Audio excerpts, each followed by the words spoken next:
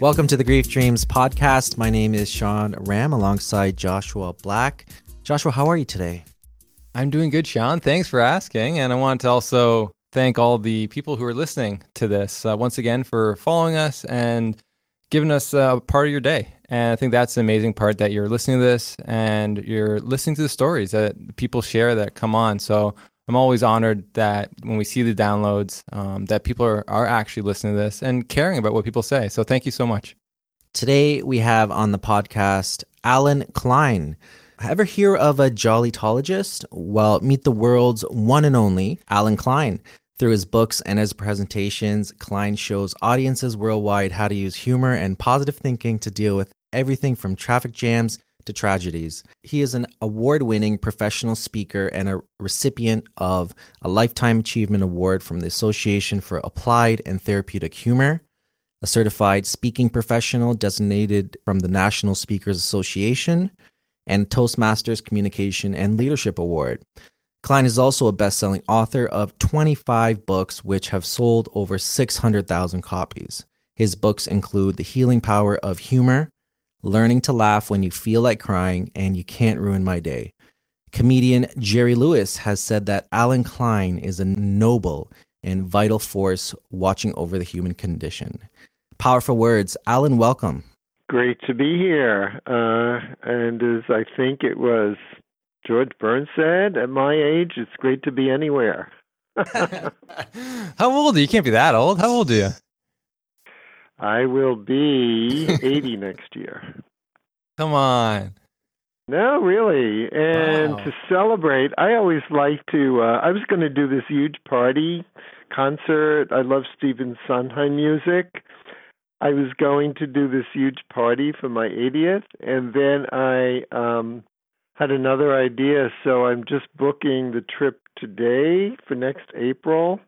I'm going to Europe on a river cruise, starting in Amsterdam to see the thousands of tulips in bloom. I think that would be amazing.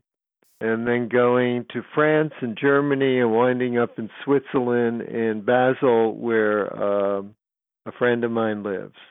Wow, that sounds amazing. I can't wait till I turn 80. Yeah. Have you ever been to Europe before, or is this your first time? Oh, no, I've been a number of times. And I was on a river cruise 2 years ago, and it was just so fabulous because, you know, you go to your room, the room is great, floor-to-ceiling windows, the bed faces the window, you can lie in bed and watch these castles, you know, on the shore. And I loved it so much, I thought, well, why don't I do a different one on a different river? So that's what I'm doing for my birthday. Yeah, that's incredible. And you can meet some interesting people on the cruise as well. And, build some... Oh, yeah. And it's not like a huge ship, so it's pretty intimate, maybe 100 and some odd people, not 4,000. So I'm excited about that and celebrating my 80th birthday next year. Wow. So congratulations ahead of time. Thank you. And they have cabins open if you want to come.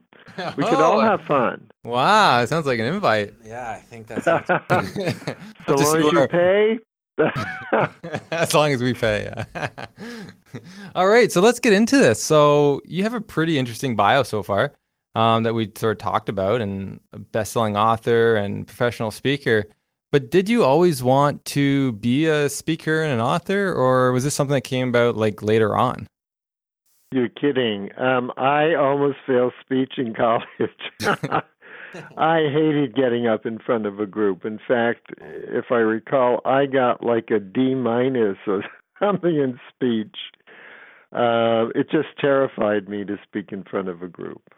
And then I had a life experience, before we got on the air, we were talking about change, and a big change happened in my life.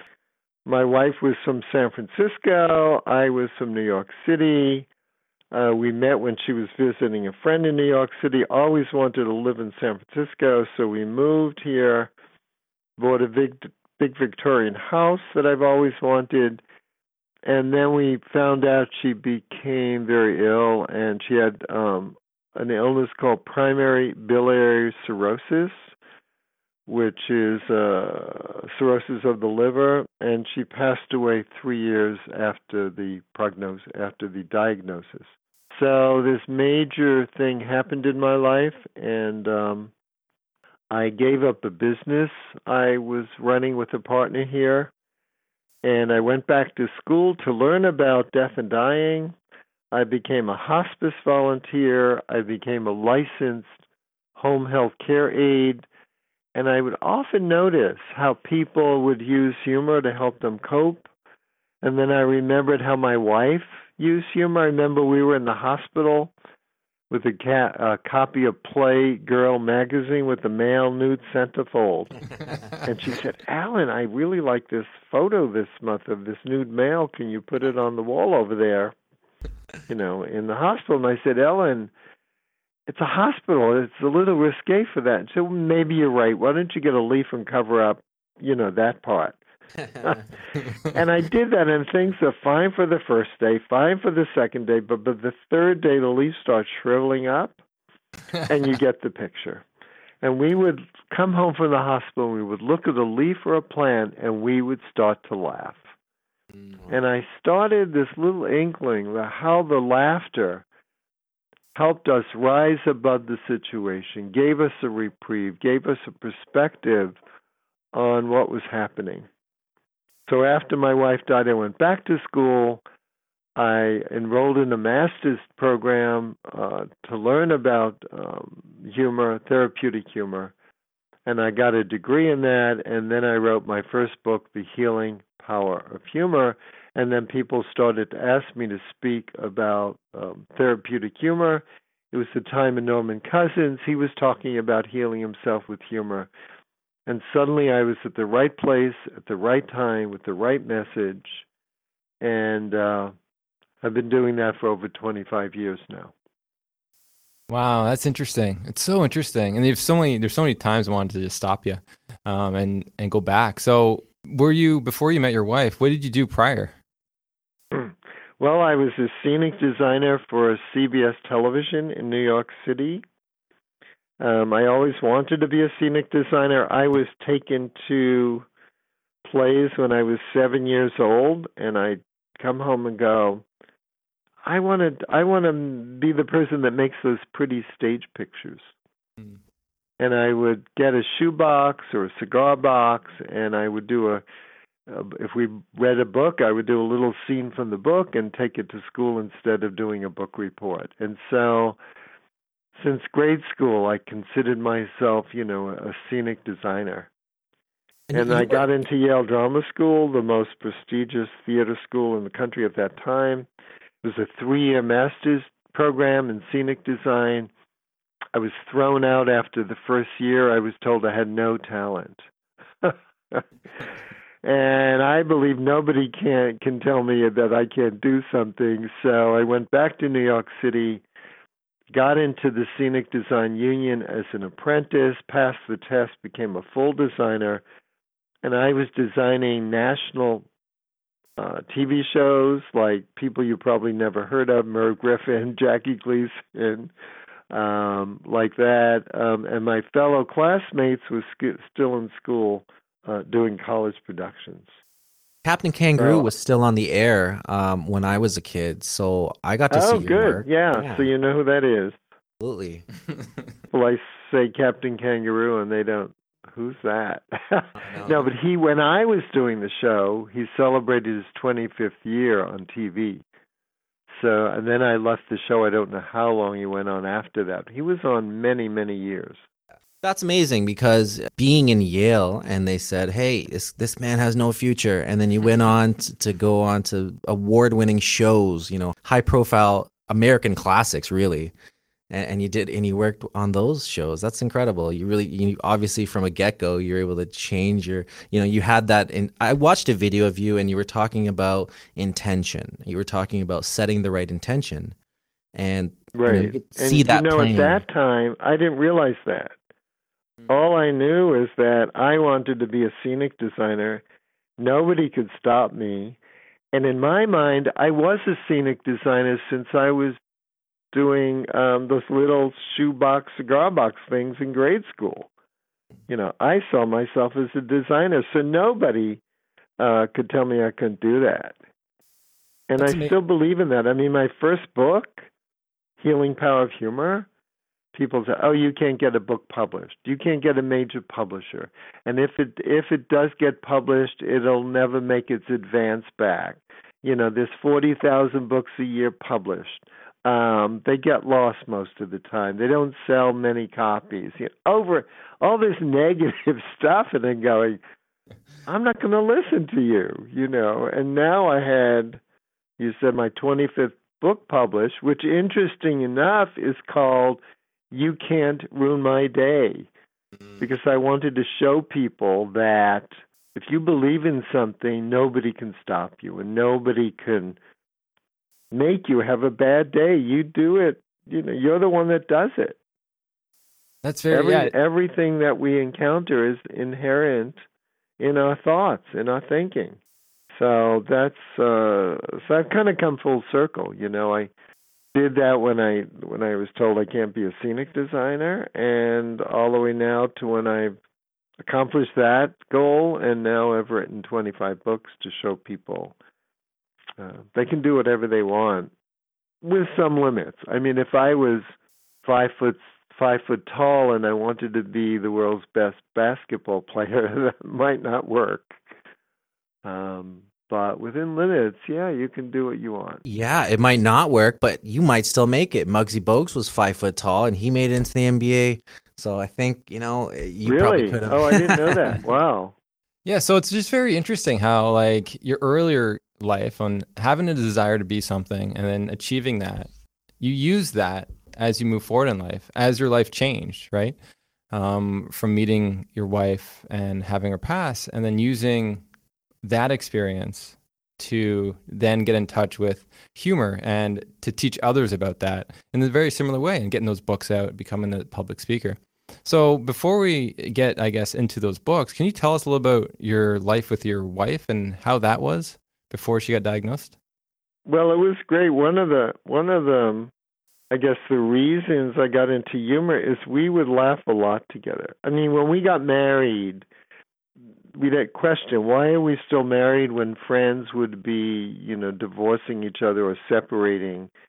And her answer to me was, I always made her laugh. I never consider myself a funny person.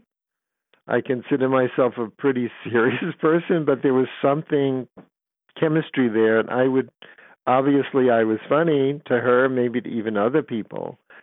And with her, I would say, well, Ellen, you always, you give my life adventure. Because I never knew when I came home from work, like if she was a gourmet cook and whether we'd have a great gourmet dinner.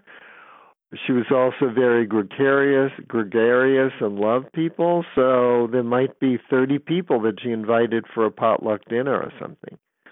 So there was a lot of adventure there. I mean, we went to Italy on our honeymoon.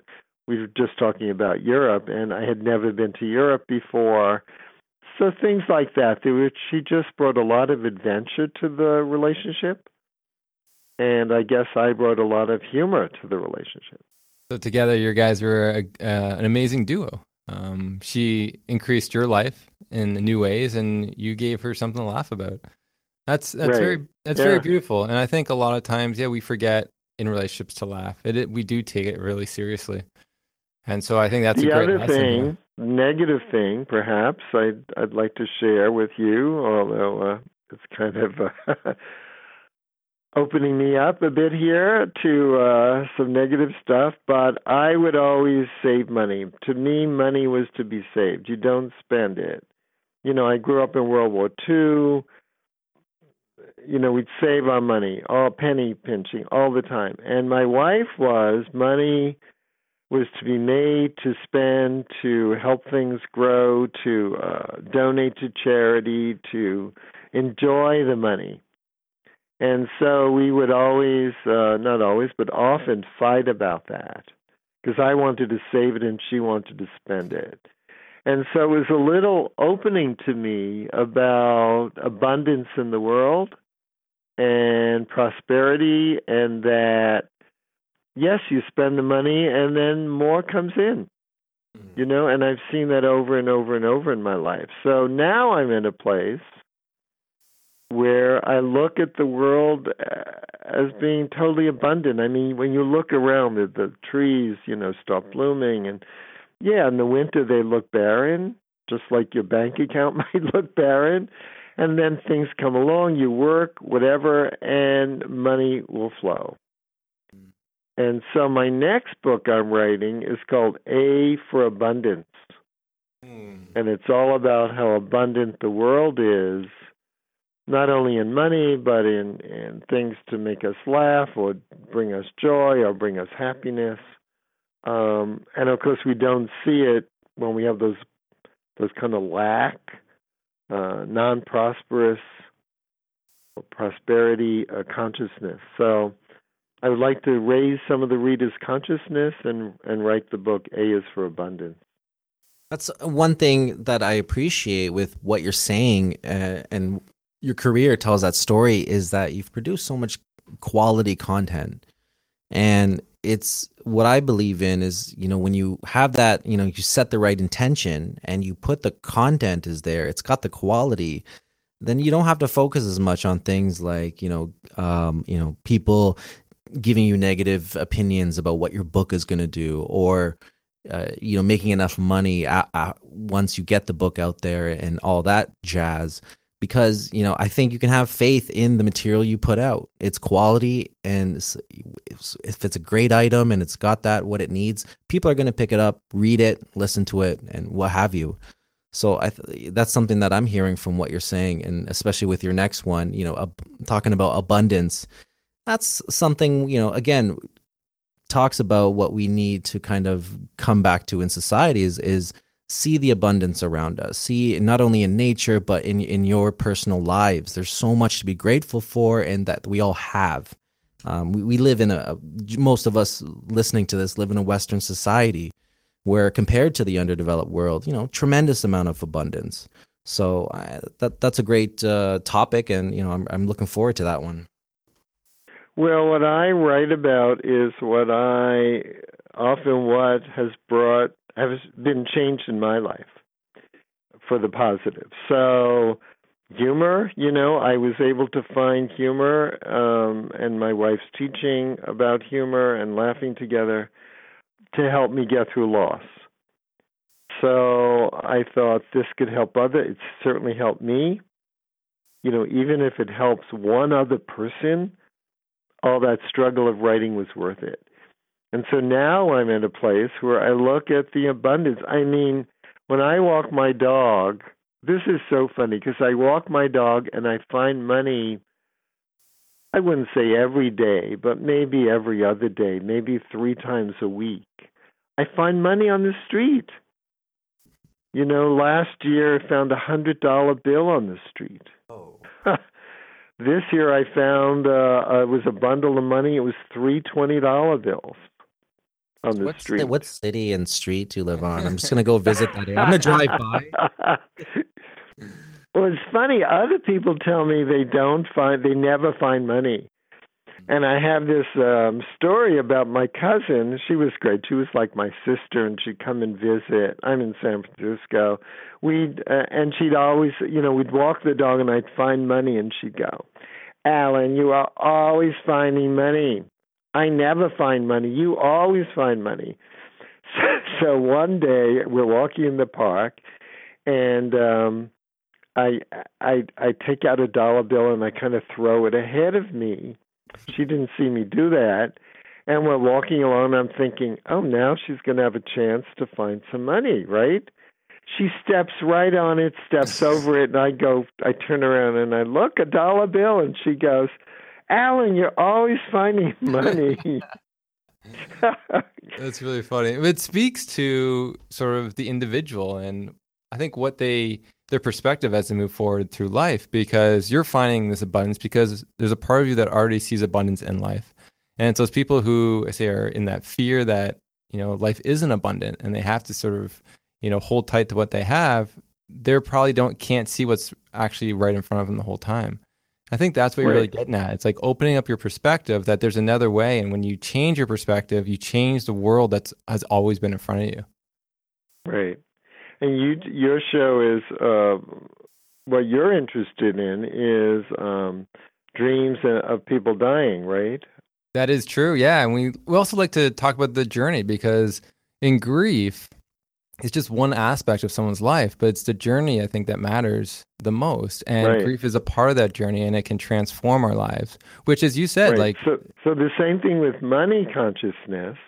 It's just when somebody dies, I mean, you could look at that as, oh, this is tragedy, this is awful, this is the worst thing that's ever happened. And certainly when my wife died, that's the way I was thinking. But I also, and the other way you can look at it, and I guess I did, was, okay, she died, now what? Can I move on with this? How would she want me to see, with my daughter, how would she want me to continue my life and influence my daughter's life? To cry all the time, to be sad all the time?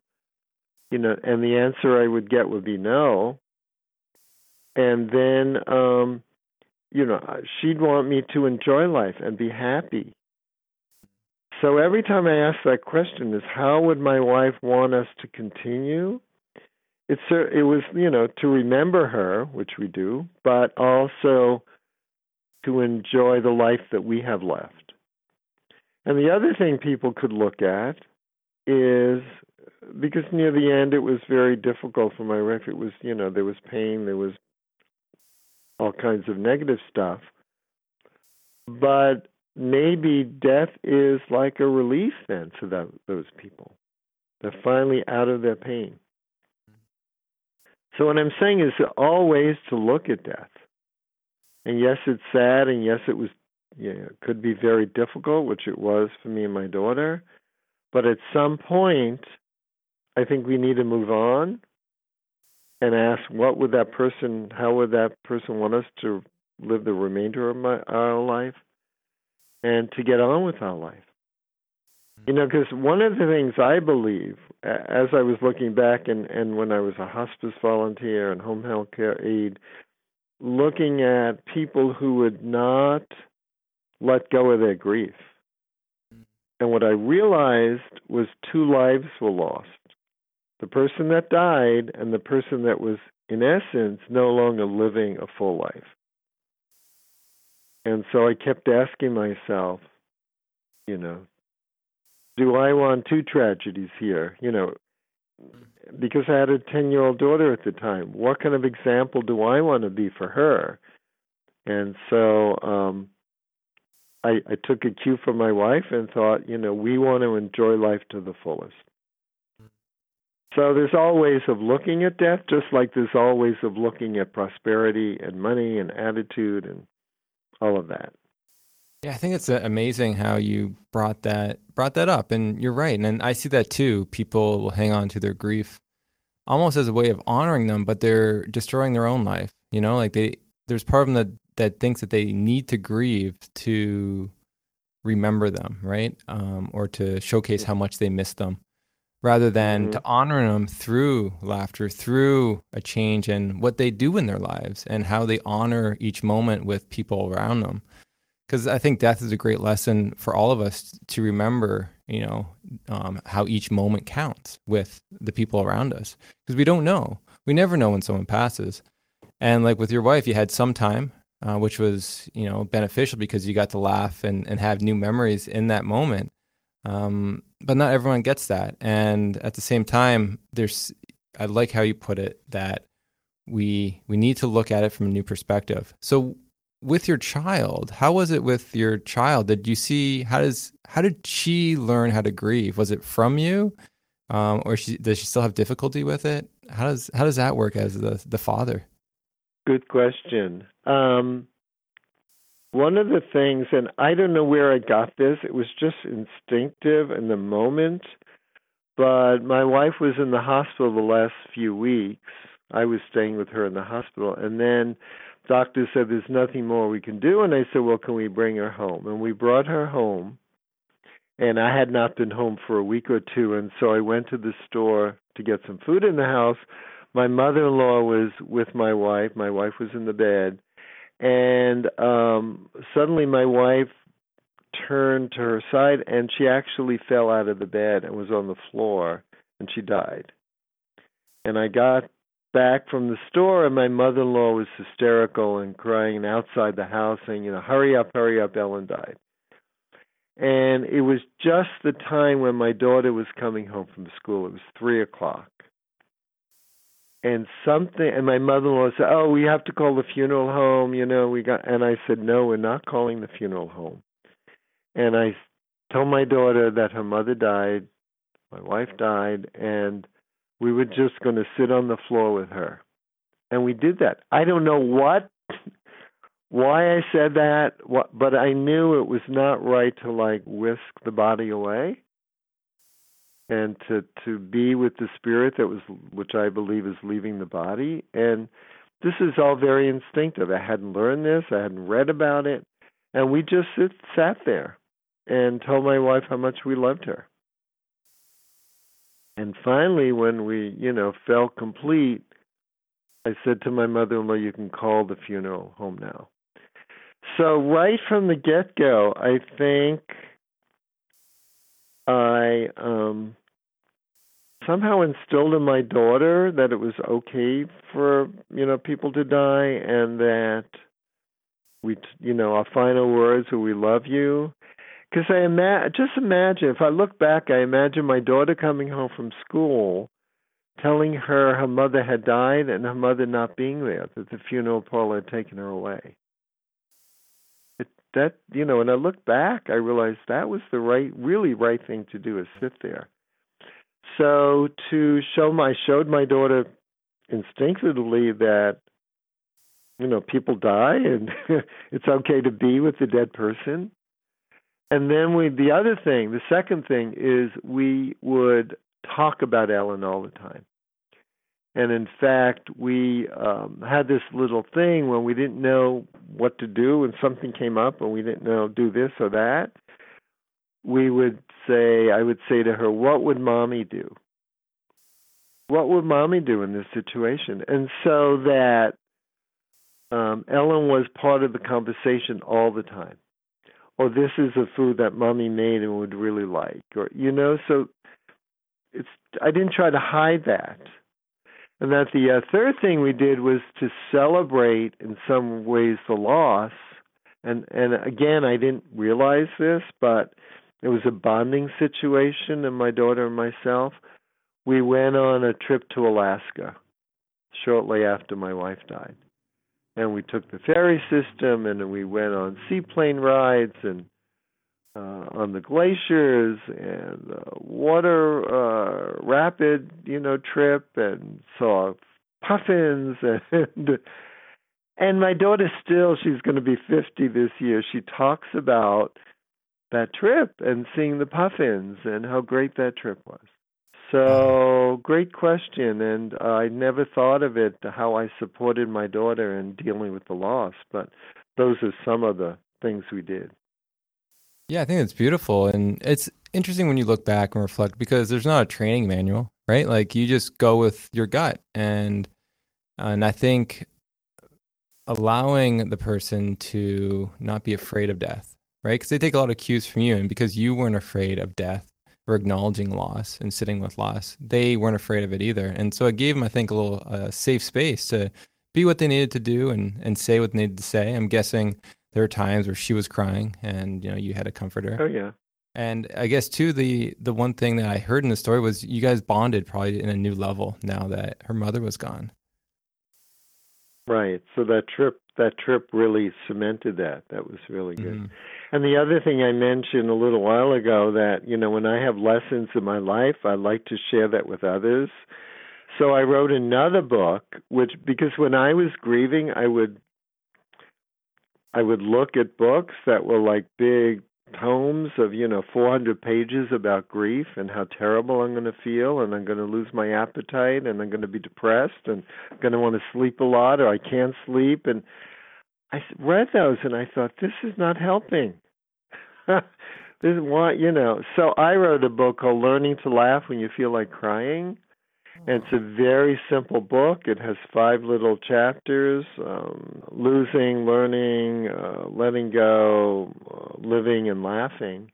And they're very short little quotes about all of those, and then a little paragraph or two that I wrote from my own life, so that anyone who is going through a loss, not only a death, but a divorce or losing their job, can pick it up, open to a page, and there is maybe a thought for the day that they can carry with them, an uplifting thought, not that they're going to lose their appetite and be depressed, but an uplifting thought to help them get through that loss.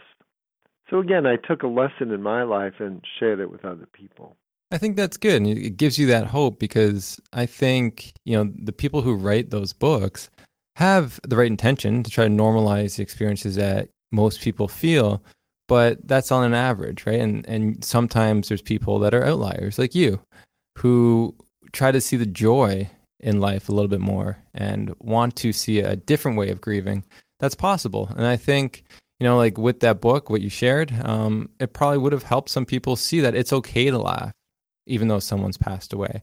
Because there's little, because like in our society, it's not something that we say, and we don't teach. And so people are just going with what they see and maybe even imitating what they see on TV or what they read. So I think giving another perspective on what's also possible is huge. And so good for you to be able to do that and write that book. Have you ever laughed so hard that you cried? Oh, yes. In fact, my daughter and I laugh a lot like that.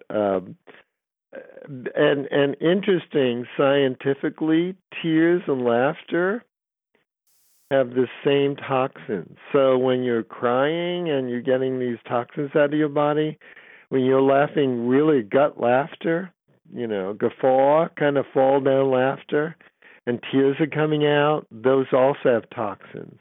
Where when you're cutting an onion and you're crying, those do not have those toxins from your body. So both of them are healthy, both tears from laughter and tears from more serious times.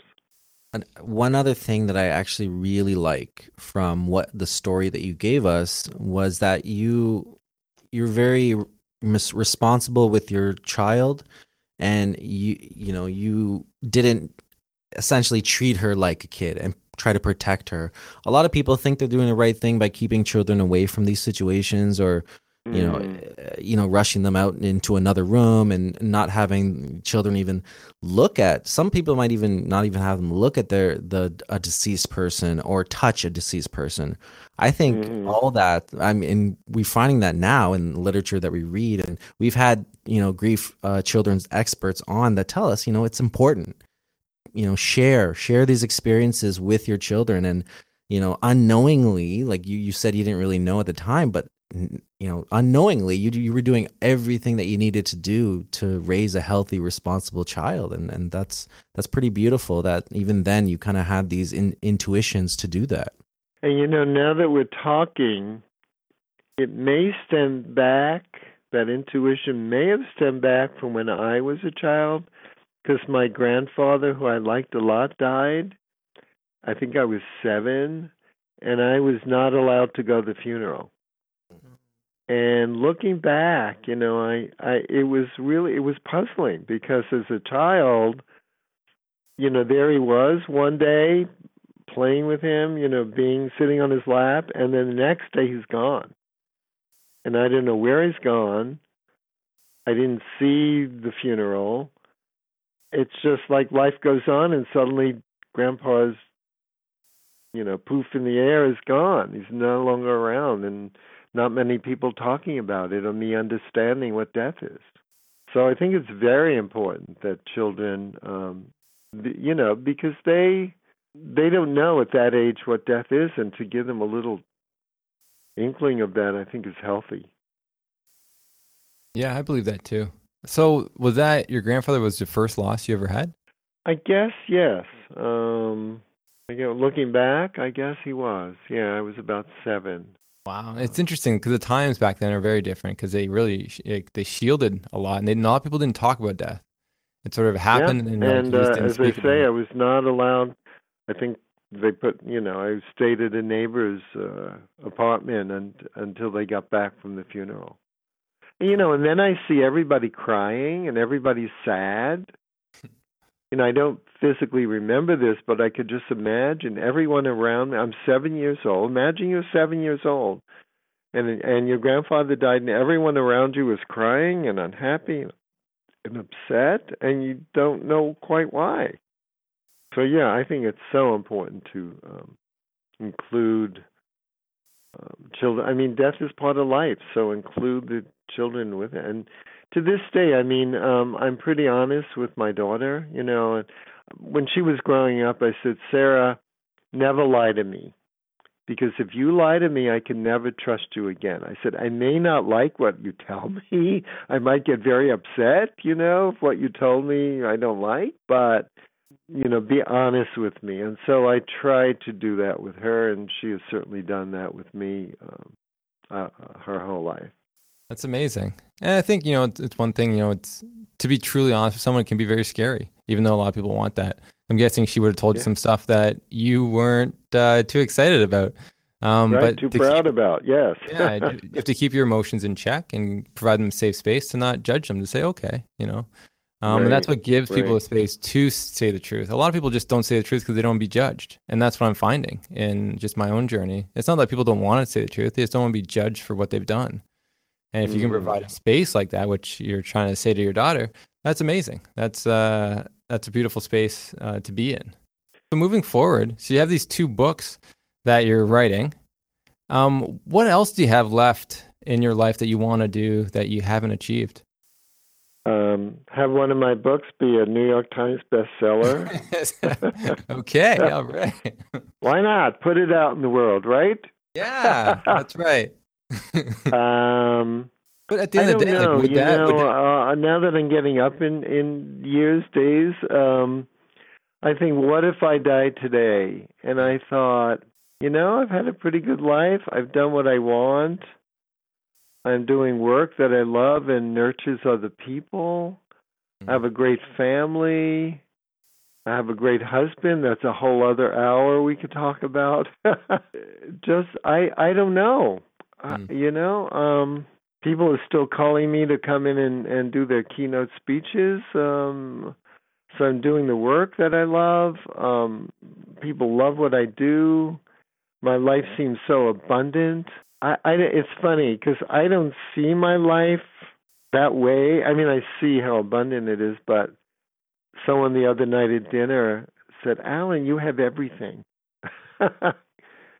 You have everything. And I thought, yeah, I don't know if it's luck. I don't know what it is, but I am pretty satisfied with my life.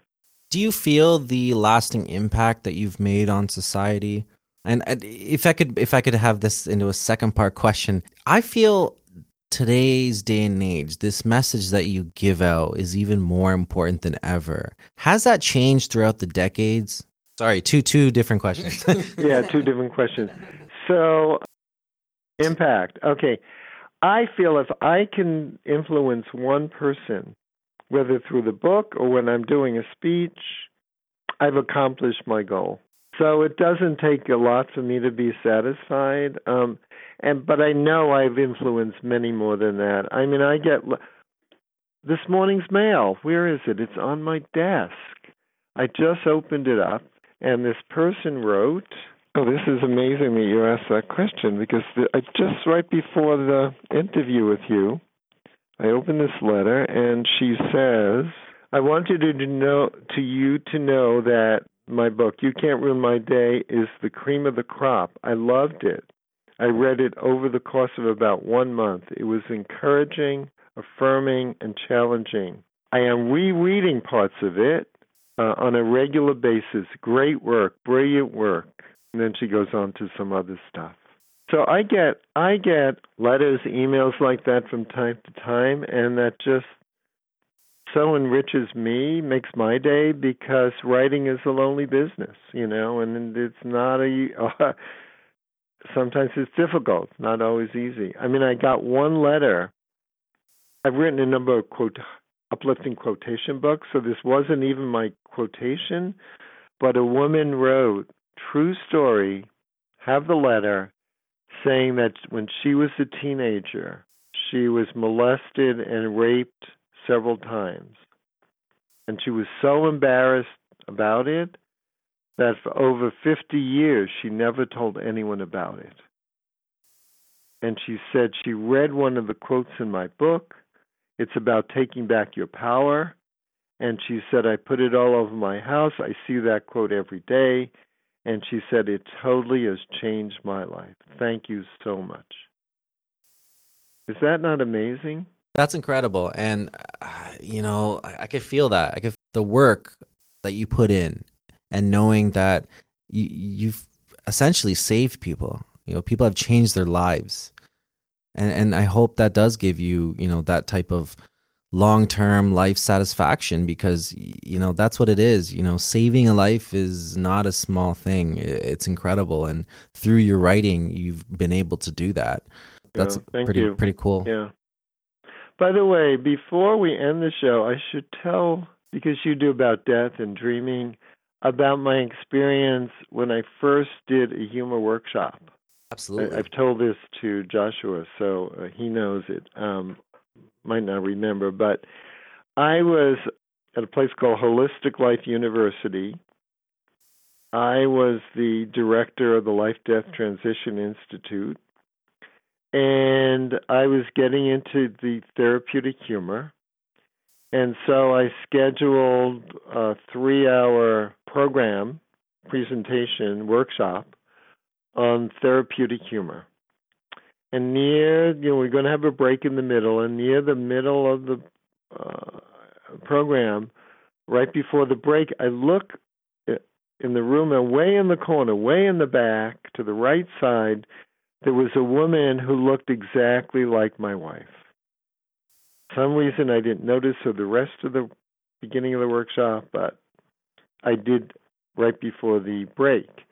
And I was kind of shocked. I kind of stopped speaking and started again. The audience didn't know it, and I thought, okay, as soon as the break comes, I'm going to go over and speak to this woman. And break came, I got up, I started to go over to her, and someone tapped me on the shoulder to ask me a question. I turned around, answered them briefly, turned back around to go to the woman, and the woman was no longer there. And she did not come back after the break. And my only thought was that this was my wife coming back to tell me what I was doing was okay. It was okay to kind of, in a sense, use her to explain my story and about laughter and to continue that lesson to people. And that this is what I should be doing for the rest of my life. Wow, that's powerful. It's amazing when we can have those signs to motivate us in a new direction. And you said it was one of your first talks, so it definitely would have motivated you to continue. And I think that's beautiful. And it showcases too that how much you do, remember her as you move forward. And so, yeah. So as you say, it was a sign, and I believe in signs. I go, I don't know what to do. I need a sign. I need a sign. As I said, I'm celebrating my birthday next year with a cruise, and there were various cruises, and there were various prices, and I'm thinking about abundance, so why not take the higher one and spend more money and get a better room, and all of this. How your brain, monkey kind of brain, goes round and round with all of this. At least mine does. And then I said, I need a sign, and my lucky number is 22. And when I got the price of the higher price cruise, what do you think number do you think it had in it? 22. And I thought, that's the sign. That's the one I'm going to take. Yeah. Well, that's good, because choice can be very difficult, especially when there's so much in our culture. So it's good, and it's good to be confident with what you've done in life. And so, and of course, life is all about choices. So, yeah, it can be, very anxiety provoking. I was actually talking to Sean, but that's another story about that. So anyways, going back to the loss, have you ever had a dream, since we have about 10 minutes left, have you ever had a dream of someone who passed away, either your grandfather or your wife? I have them, not so much lately, but I'd say at least up to a year ago, 6 months ago, I do have dreams of my wife. they're not always joyous dreams. You know, So she's not hanging playgirls in in the hospital in your dream. No, because as I said, we had a relationship, and it was, we're human, and I would be upset about money. So it's a lot of the dreams I've had is about her spending the money and me wanting to save it. I'm kind of resolving some of that in those dreams, I think. Oh, well, yeah, you can see it. It took I think, a lot of processing for you to change that, and to go back and laugh at that now is, I think, the way to do it, because you're right. It took a lot of stress and a lot of moments, joyous moments, away from the relationship, and looking back, exactly. probably thinking, man, like, was it worth it? Yeah. Knowing So those come up in the dreams once in a while. I haven't had a dream about her in a while.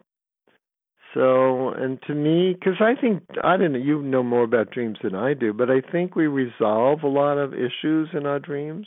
It's like, well, on choosing this cruise, the other night I had, dreams about which cruise to choose, or, there's a longer one, a shorter one. And I had dreams about that. And I think we resolve a lot in our dreams. Is that not true? Yeah, that can be true, and it's a sign too of like how you're coping also in waking life, for the most part. And these dreams, like, they can be like that, but they also can be very unique in the sense of the quality of them. That can really help people through their grief process, especially the comforting ones. That you wouldn't really think about going to bed. Like, there's some stuff that they say that just completely moves you and changes you. Have you had any one of those dreams where you just woke up and it was just like you felt so comforted? Probably. I can't give you any specifics. I have had dreams where I'm crying in the dream, and then I wake up and I have tears on my face. Wow. I've had those. It's interesting. And so have you dreamt of anyone else who passed away? Or has it just been Ellen? Not my mom. I dream about her every now and then too. She was very joyous. I mean, she was up there in years, and we moved to an independent living, and every Saturday night they would have live music, and she'd be the only one out of maybe 100 people that would get up with her walker and dance with her walker, and she'd call her walker Fred Astaire. And she would, dancing would be moving side to side, but she was that kind of joyous person, and so I have dreams about her once in a while. My dad was more negative person. I don't have a lot of dreams about him. Yeah. So it's interesting. You dream of the people that were more kind to you in waking life, I guess. You had a better relationship with more often. I think that's interesting. More often. The other dreams I have, I'd say on a regular basis, not regular, but from time to time, is about my two areas in my life. My speaking. So it would be something like, I've missed the speech, or not the audience is negative, but that the audience didn't like what I did. So that would be one. And the other, and this comes up also on a regular basis, is my working at CBS. Oh. And being a scenic designer at CBS. That comes on a regular basis. Wow. And that was so many years ago that still kind of surprises me. It's still in there. It's still in that mind. You're still thinking about it while you're sleeping. That's wild. Yeah. And it's generally they're okay dreams. I mean, I can't remember specifically, but it's about being a designer in CBS and some of the interactions there or the shows I worked on. Is it in black and white, the imagery? Because the show would have been in black and white, right? Oh, God, I wish I would keep track of some of these. You'll have to keep a journal, and then we can have you back on. What? You have to keep a dream journal, and we can have you back on and talk about some of your other dreams. Yeah. Oh, God. Yeah, I don't write down my dreams. One thing, when I wrote my first book that I thought was interesting, The Healing Power of Humor, my editor gave me a pad so that when I picked up the pen, the light would go on and I could see what I was writing. because I got so many ideas from dreams or that dream state, almost, not quite a sleep state. And she wanted me to capture those. Oh, that's cool. I heard a lot of people do that. Yeah. And so last question, as we're wrapping up, have you ever asked your daughter if she's dreamt of your wife or her mom? I have not, but I will now. Cool, yeah. Well, it's interesting, and that's one of the things we're finding is a lot of people keep their dreams to themselves unless they're asked. And so it'd be interesting for you to sort of see if she's ever had any positive ones or any negative ones throughout her journey. Right. Great question. I will do that. All right. So I guess that wasn't the last question. I think I lied. The last question is we always ask is what dream would you want to have tonight if you could? Ooh, wow. The dream I'd want is to see a world that is not suffering, to see a world that is happy and joyous, with to a see dream, a world that knows that everything is perfect the way it is, and that any difficulties will pass. Okay, what I meant to say was a dream that has deceased in the imagery. Ah, okay. Yeah. Well, that all of the people that have predeceased me are comfortable and not in pain, and I don't want to say happy, but not distressed. Okay, and are okay with where they are. And what setting would this be in? Would it be in your house? Would it be while you're speaking? You see them in the audience? Like, where would the setting be? I saw it in a very green place. Like a forest? Whether it's a forest or a field, but it's very green. There's a lot of greenery around. Yeah, that sounds... Which, now that I say that, green is a very healing color, so absolutely. That's interesting. I hope you have a dream like that, get to experience that. Wanted to thank you for coming on. It was a pleasure speaking with you, speaking with someone with such a plethora of amazing work, 25 books. What's the one that's currently out? There's one coming out in September called Secrets Kids Know and Adults Ought to Learn. That sounds good. And then I just started working on A is for Abundance. Excellent. So let's make that a New York bestseller and get that on the top of the list. Is there anything else, anywhere you'd like to share that people can reach you or contact you? Sure. My website, website is www.Allen Klein. They got to spell that right. ALLENKLEIN.com. They could also put my name in Amazon. They'll see all my books. And put it on YouTube. I have a TED Talk. They could see that on YouTube. Allen Klein. Excellent. Yeah, please, listeners, check it out. Google Allen Klein, and on Amazon as well, and you'll get a chance to experience some amazing advice, amazing lectures. Allen, do you have any audiobooks out on Amazon? A number of my books are in audio, like Excellent. You Can't Ruin My Day is audio. You narrate them? Pardon me? Do you do the narrating? No, they have an actor doing it. Oh, come on. I think your next one you should jump in there. Don't ask. Working with publishers. Okay, all right. Well, a number of them are, if they look on Amazon, it'll show audio book or ebook. It's also in that format. There's also some apps. Some of the books are in apps.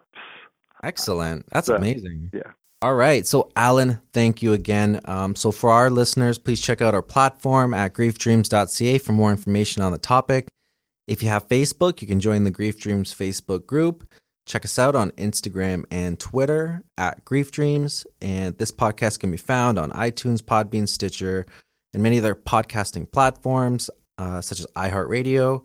If you're interested in being a guest on our podcast, please email us your story and what you would like to share at griefdreamspodcast@gmail.com.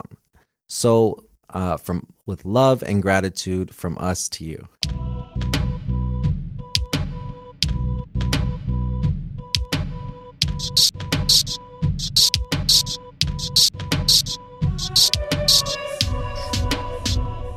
The new beginning.